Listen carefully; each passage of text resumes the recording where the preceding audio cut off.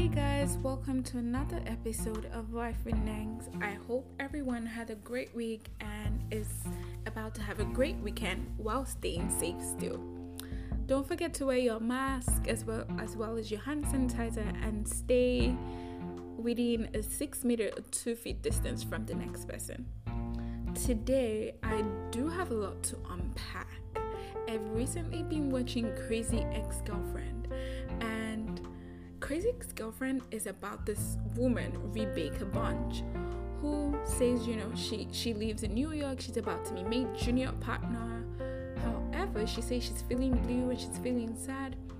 So she sees this guy that she has always had a crush on from camp, like 16 years ago. And, she goes out to meet him, and he says he lives in New York right now, but is about to move out of New York and move to West Covina because he cannot make it in New York. But she, on the other hand, is very successful, but she feels sad, and then she moves out of New York to West Covina, leaves everything behind, moves to West Covina, buys a new house, goes to a new firm. She's placing out feelers for just West Covina. And when she gets to West Covina, she's at a new firm, and at this new firm, she makes a friend who is actually my topic today. She makes this friend, and this friend is Paula. So Paula is really nosy, and somehow Paula finds a way to find out information about Rebecca's life and the reason why she moved to West Covina. And Paula is on board with it, and she's kind of helping her stalk out the guy, trying to destroy his current relationship so that Rebecca and Josh could be together. So however, this doesn't work out, and Rebecca realizes what's going on, and she's like, what, I've had enough of this. I'm getting broke and I'm moving back to New York.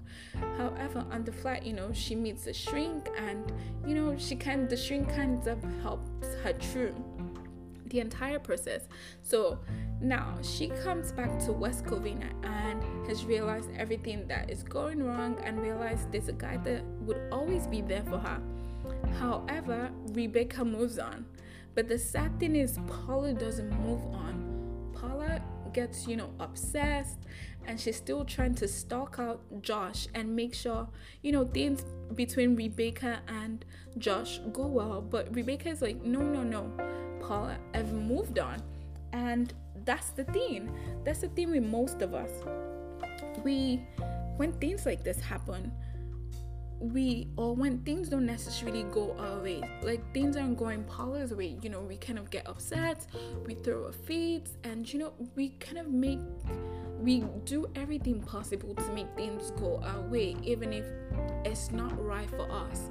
Like, we can clearly see that, this is never ever going to work, but we basically by all means want to make it work.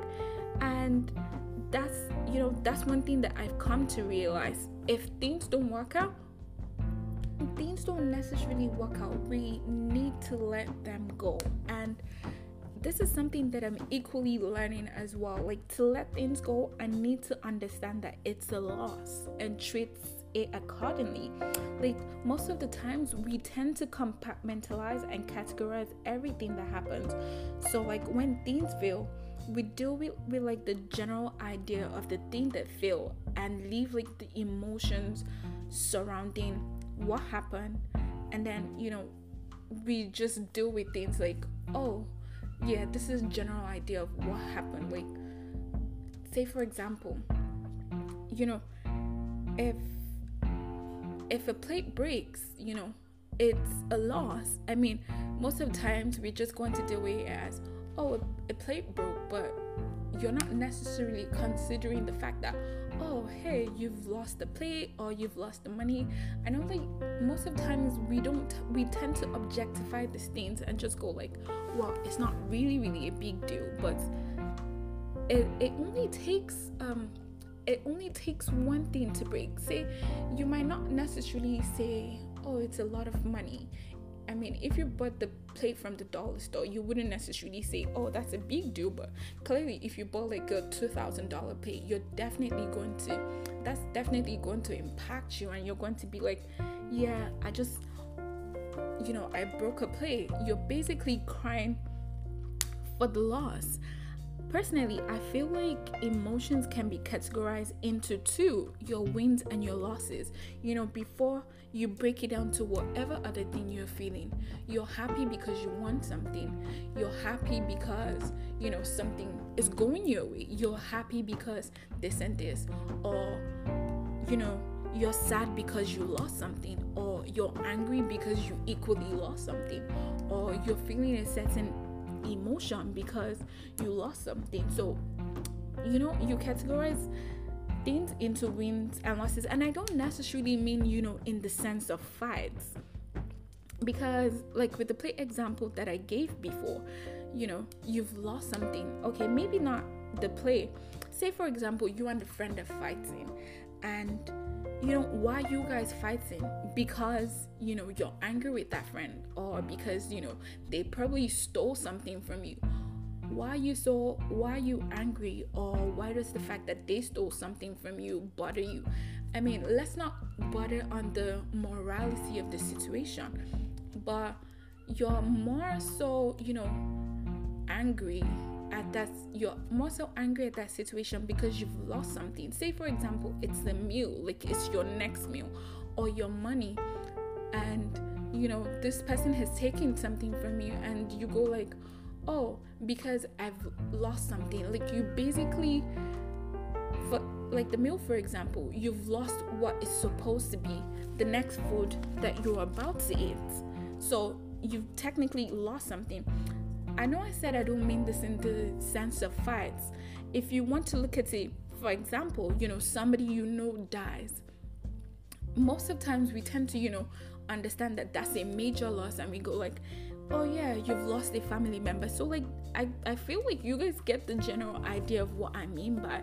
So like, if we necessarily understand that, oh, this thing that has happened is actually, a loss on my part, like it makes things so much easier. So when things don't go your way, you need to understand that, hey, at this time and at this moment, I've actually lost something. Say for like in relationships, for example, if you don't necessarily need to compartmentalize and be like, oh hey, they broke up with me, or oh hey, we broke up, or hey, we no longer talk to each other.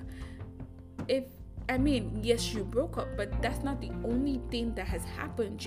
You've lost a friend, or you've lost a lover or something.